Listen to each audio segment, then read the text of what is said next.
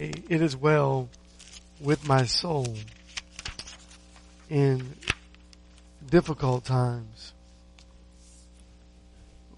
We learn how well it really is with our soul in good times. And we have to admit that we have, as God's people, even those who don't know God, we have more of a time where it's well than a time when it's not well. I think about the day when someone says, we're often asked, how was your day? And sometimes one moment in our day becomes the expression of our entire day. And I think that I've tried, at least in my life, to not allow one moment, one episode in my day to be the expression of my entire day, the totality of my day. There's more good than there is bad. And thank God for that, because God is good. Let's go to God in prayer, please.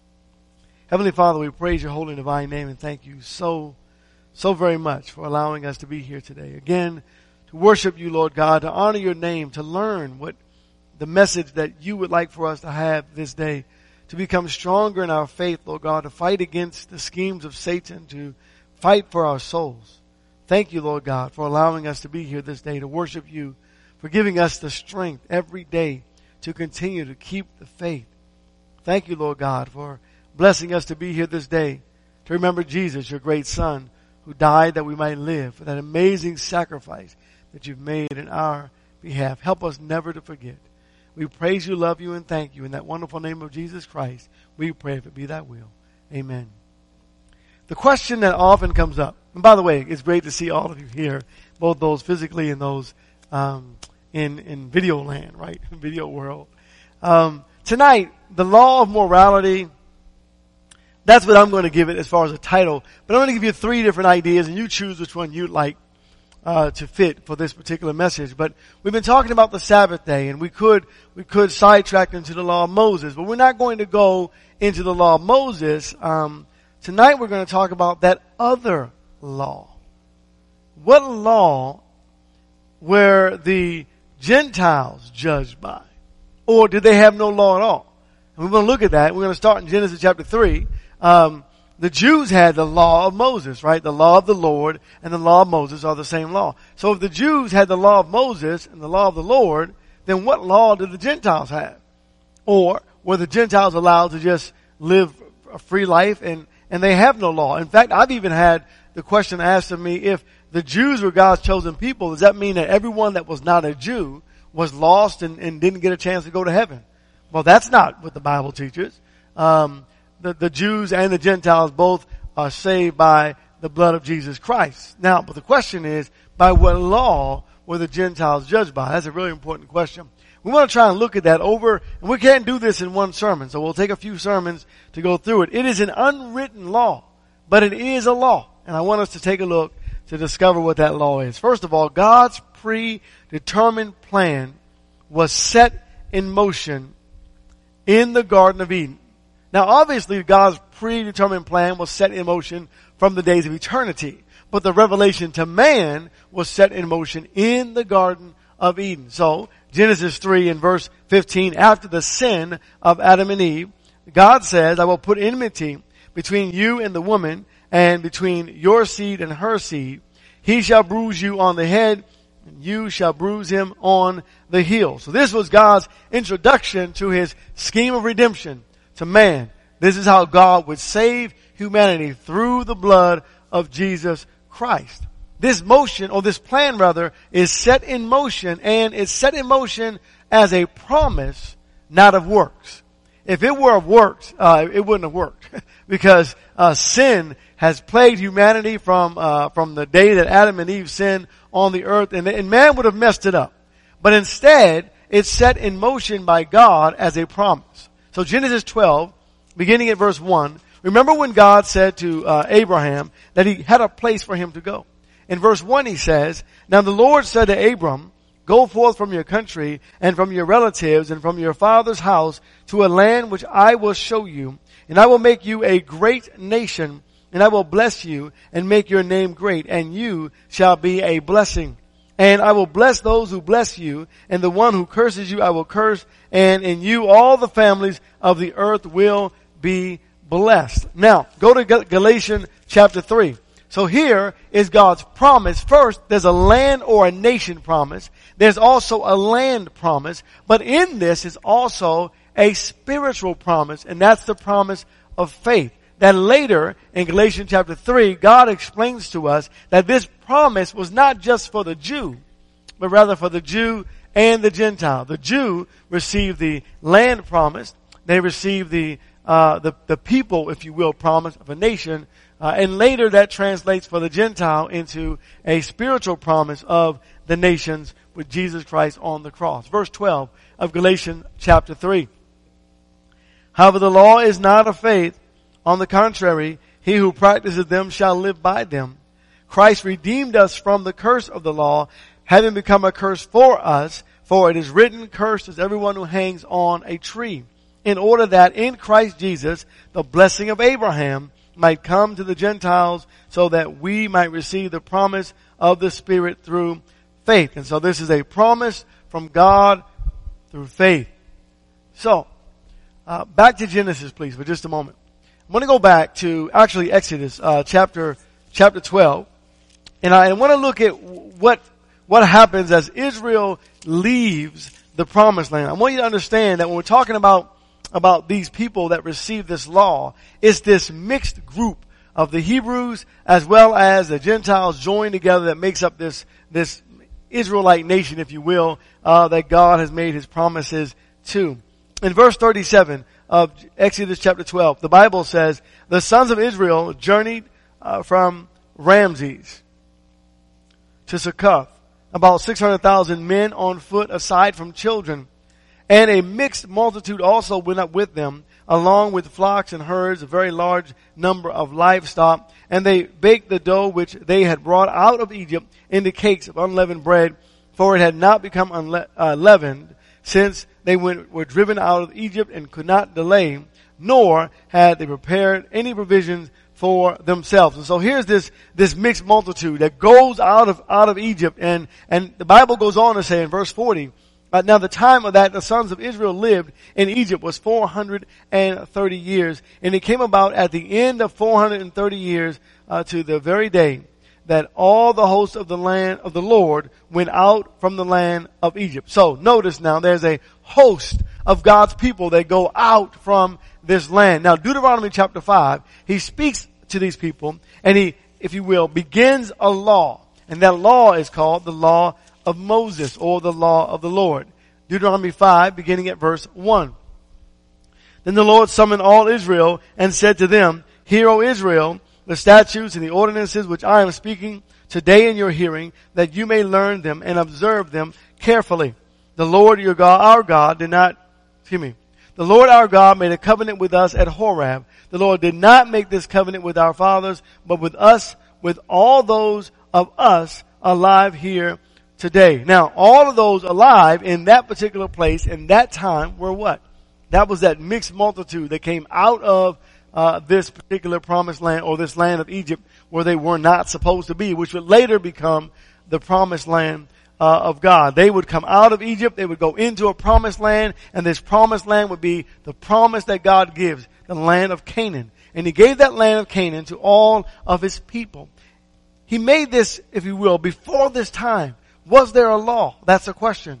Before Deuteronomy chapter 5, before Exodus chapter 20, was there a law that mankind was to follow that God used to judge people by? That's the question. Deuteronomy chapter 7, verse 6. For you are a holy people to the Lord your God. The Lord your God has chosen you to be a people for his own possession out of all the peoples who are on the face of the earth. The Lord did not set his love on you, nor choose you, because you were more in number than any of the peoples, for you were the fewest of all peoples. So it wasn't because they were great and wonderful, it was because God made a promise. Verse 8. But because the Lord loved you and kept an oath which he swore to your forefathers, the Lord brought you out by a mighty hand and redeemed you from the house of slavery, from the hand of Pharaoh, king of Egypt. So, now, these people have this law, the law of Moses. But what about all of the other people, right? So we're going to call it, if you will, a patriarchal system. You want to call it the law of or morality or the law of foundations. However you want, whatever you want to name it, it really doesn't matter. It still comes back to the same idea and understanding that there was a law that God gave to people who were not of the Jewish nation. Okay? Romans chapter 4. Romans chapter 4. And it is by that law that these people were judged. And some of them were judged to be acceptable and righteous, and in a sense of, with, God reckoning it to them as he did the Jews. And some of them were wicked and evil. But by what law do you make that judgment call? Right? You have to have a law. So Romans 4 and the verse 15, there the Bible says, for the law brings about wrath, but where there is no law, neither is there violation. So if the Gentiles didn't have a law, then God couldn't judge any of them as sinners. Because they couldn't sin. Because where there is no law, then there is no violation. There is no sin. There is no way to sin. In fact, Adam and Eve in the Garden of Eden could only commit one sin. Right? And that was the sin of, that God commanded them not to eat from the tree in the midst of the garden. And if they were to eat from that tree, they would die. That would have been their sin. But other than that, there was no other law. Okay? Now, the next scripture I want to look at is Romans 5 and verse 13. Romans 5 and verse 13. For until the law, sin was in the world, but sin is not imputed where there is no law. So now, it didn't mean that Adam and Eve lived perfectly, but there's no law to judge them by. If you will, God had not given them a law and said, if you do this, this is a sin. He gave them only one law. Now the question is, did the Gentiles have a law? So there's something that God put inside of us. Right? Inside of all of us. And it even runs along with the law of Moses, if you will. That's the 600 plus laws that God gave to Israel, the Jews. There's something inside of us that you kind of know. Right? And that didn't come because we're great or geniuses. It came because God put it in us. And there's this law of mind, that law of morality that says thou shalt not steal, thou shalt not kill, thou shalt not murder, thou shall not rape. There's these laws that are innate. They're just inside of us. And we kind of know, what we're supposed to do in regards to those things. Please look at, Acts chapter 14. Acts chapter 14. When we are children, we grow up and we only know the truth, really, right? And it's as we start to grow, then we start violating that truth that we know. A child, did you do this? In the beginning, the child, well, yes. Even though they're going to get in trouble. But they don't understand that yet. They're growing. They're learning. And then we start doing things like this. We start telling our children to make excuses for us by telling people we're not home. We're not available for the phone, right? And they start learning, oh, I get it now, right? But there's this law that is inside of us. Acts 14, verse 16. I'm going to show you that as we go. I'm going to show it to you. And in the generations gone by, permitted all the nations to go their own ways. So when God permitted them to go their own ways, does that mean that God said, you know what? I'll tell you what, you Jews, here's your law, and you follow it, and you follow it perfectly, or you're condemned, and you Gentiles, you do whatever you want. Well, that's partiality, isn't it? But God's not a partial God. Right? God is not a partial God. And so God didn't do that. We know it doesn't make any sense, does it? To think that God would say, okay, there is no law for the Gentiles, therefore you Gentiles live however you want, you figure it out, I'll let you go your own way, and in the end we'll work things out. Right? Well, if God's a just God, which we know He is, by what law would God judge those Gentiles by? How could they stand before God on Judgment Day and God say you're guilty of sin, and then they say, but God, where there is no law, there is no violation, and God will say you're right. So they all get to go to heaven then? Romans chapter 2. Romans chapter 2. Let's begin in verse 11. For there is no partiality with God. For all who have sinned without the law will also perish without the law, and all who have sinned under the law will be judged by the law. For not the hearers of the law are just before God, but the doers of the law will be justified.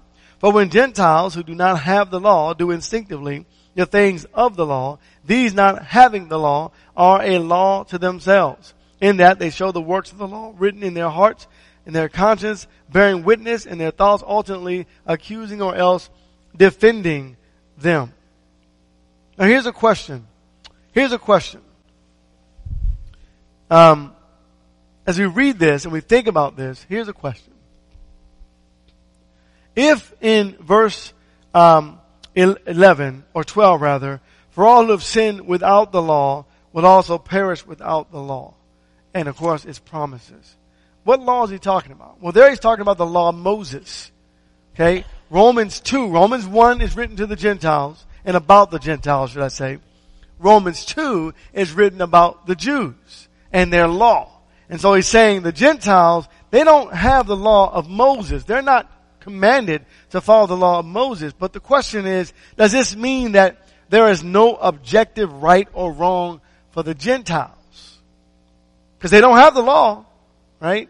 Now, Jeremiah 10 in verse 23 says, I know, O God. That is not in a man's way, right? It's not in a man's way to direct his own steps. He can't do it.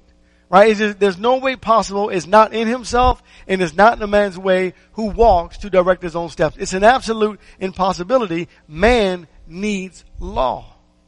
Okay? So now go back to Romans 2 in verse 14. For when the Gentiles who do not have the law do instinctively the things of the law, these not having the law, let's read it this way. For when the Gentiles who do not have the law of Moses do instinctively the things of the law of Moses, these not having the law of Moses are a law to themselves, in that they show the works of the law of Moses written in their hearts, their conscience bearing witness, and their thoughts alternately accusing or else defending them. So we're not talking about their conscience in the sense that the conscience is something that, well, if your conscience doesn't bother you, you're excused. No, that's not what the Bible's talking about. Okay? Because a man can harden his conscience. And a man can sear his conscience, right? So 1 Timothy, let's look real quickly, chapter 4, verse 1 and verse 2.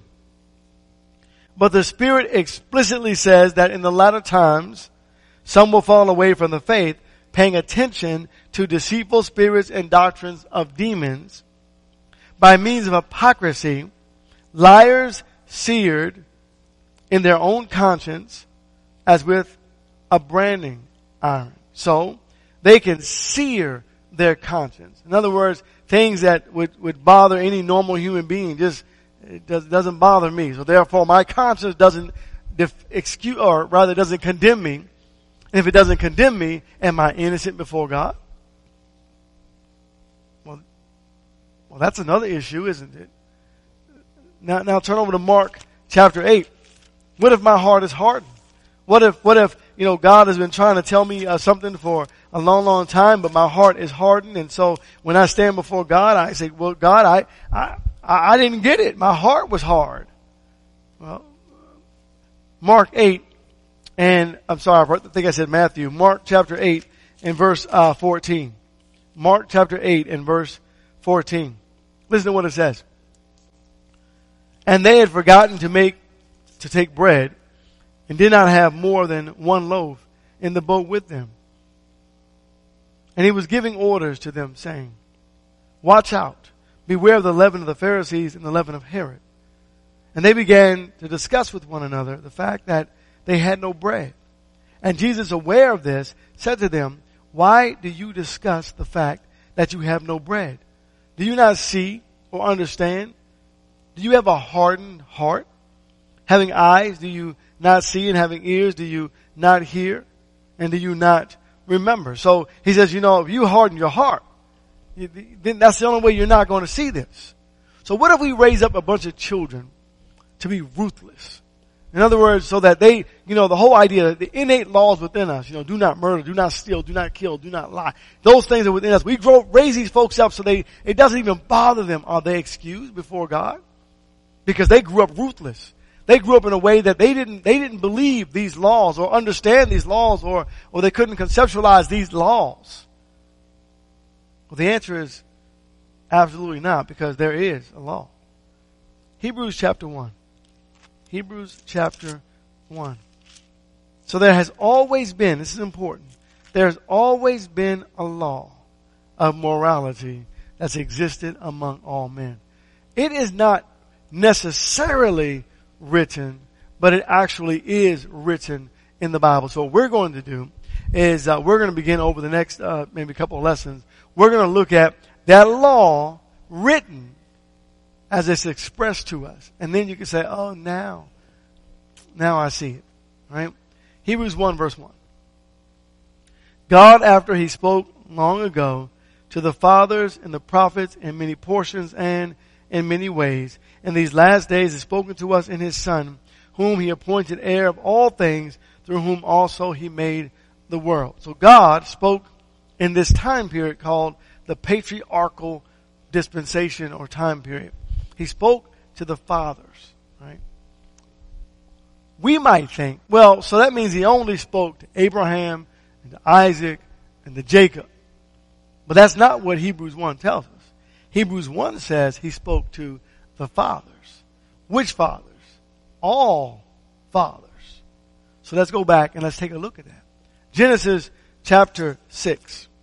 Genesis chapter 6. Remember, we do not have the law of Moses yet, so we're going to start there. We'll start in this patriarchal dispensation. There is no law of Moses. So how does God justify, if there's no law, Genesis 6 verse 5?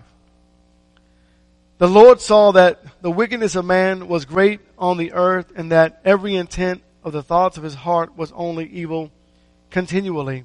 And the Lord was sorry that he had made man on the earth, and he was grieved in his heart. And the Lord said, I will blot out man whom I created on the face of the land, from man to animals to creeping things, and to birds of the sky, for I am sorry that I have made them. The question is, how did they know what wickedness was? Because God told them. God told them. Back, if you will, to Genesis chapter 4. We have to remember that God spoke to them. God told them what he expected of them. People struggle when they go back and they read, like maybe Cain and Abel, and they go, oh, no one, Cain didn't know Cain knew exactly what he was doing. He knew exactly what he was doing. Genesis chapter 4 and verse 4. We studied this over in our class on Wednesday night some time ago, and we looked at this in depth. But verse 4. And Abel on his part also brought of the firstlings of his flock, and of their fat portions. And the Lord had regard for Abel and for his offering, but for Cain and for his offering he had no regard. So Cain became very angry, and his countenance fell. Well, Cain was angry at God because God did not accept what Cain offered, but Cain did not offer to God what God told him to offer. He knew exactly what he was doing because God told him. You say, well, yeah, but it's not written. Well, it is written because God is just, right? God wouldn't condemn a man that is innocent. Cain was not innocent, and we don't have time to deal with that, but maybe one day I'll just preach a whole sermon on Cain. But let's go to first John chapter 3. We'll look at just one chapter, if you will, 2 verses on this idea of Cain knowing exactly what he was doing. It was premeditated, willful sin. Someone said, you're being hard on Cain. Well, it's either be hard on Cain in truth or call God a liar. And God is not a liar. 1 John chapter 3 verse 11, the Bible says, for this is the message which you have heard from the beginning, that we should love one another. Not as Cain, who was of the evil one and slew his brother. And for what reason did he slay him? Because his deeds were evil and his brothers were righteous. So how do we determine righteousness and evil or wickedness if we don't have a law? The point is, they had a law. And it was very, very clear of that law. Again, God is not telling us what that law is. You have to read in between the lines to understand the law that God gave to humanity. Go back, if you will. Genesis again, chapter 4, and look at Lamech. And listen to what Lamech has to say about Cain's sin. He says, remember, this law, this unwritten law that we don't have, do not murder. He says in Genesis chapter 4, verse 23, and Lamech said to his wives, Adah and Zillah, Listen to my voice, you wives of Lamech. Give heed to my speech, for I have killed a man for wounding me, and a boy for striking me. If Cain is avenged sevenfold, then Lamech 77-fold. What was wrong with that? See, they knew something was wrong, right? They knew that he had violated, Lamech knew he violated some law of God. He speaks of murder. How do they know about murder? The Bible doesn't say in Genesis chapter 1, 2, 3, and 4, it doesn't say thou shalt not murder. But how they know the word murder? How they even understand that? See, sometimes the evolutionary teaching, unfortunately, has plagued us a little bit. We start thinking again, these were cavemen. No, they weren't cavemen. They were men of intellect. God communicated with them. And Adam wasn't born a baby. He was born a full-grown man. So was Eve as God created her and created him. Look at Abimelech. We've traveled further down south. Genesis chapter 20. We're going to look at Abimelech, and then we'll end, and we'll come back, Lord willing, next week and look at a ton more of these. I want you to listen to what's being said. And I want you to try to understand what's going on. This is south, way south, out of the promised land, down by Mount Sinai, somewhere close to that area. There's a man named Abimelech. God has already told Abram to leave his fathers, leave his family, and go to a place that I'll show you. He's venturing and traveling so far. He's way down south. And when he gets down south, you know the account where he says, she's my sister, right? Now listen to the account. Verse 1. Now Abraham journeyed from there to the land of the Negev and settled between Kadesh and Shur. And there he journeyed in Gerar. And Abraham said, Sarah, his wife, she is my sister. So Abimelech, king of Gerar, sent and took Sarah. But God came to Abimelech in a dream of the night and said to him, Behold, you are a dead man because of the woman whom you have taken, for she is married. Now Abimelech had not come near her, and he said, Lord, wilt thou slay a nation even though blameless?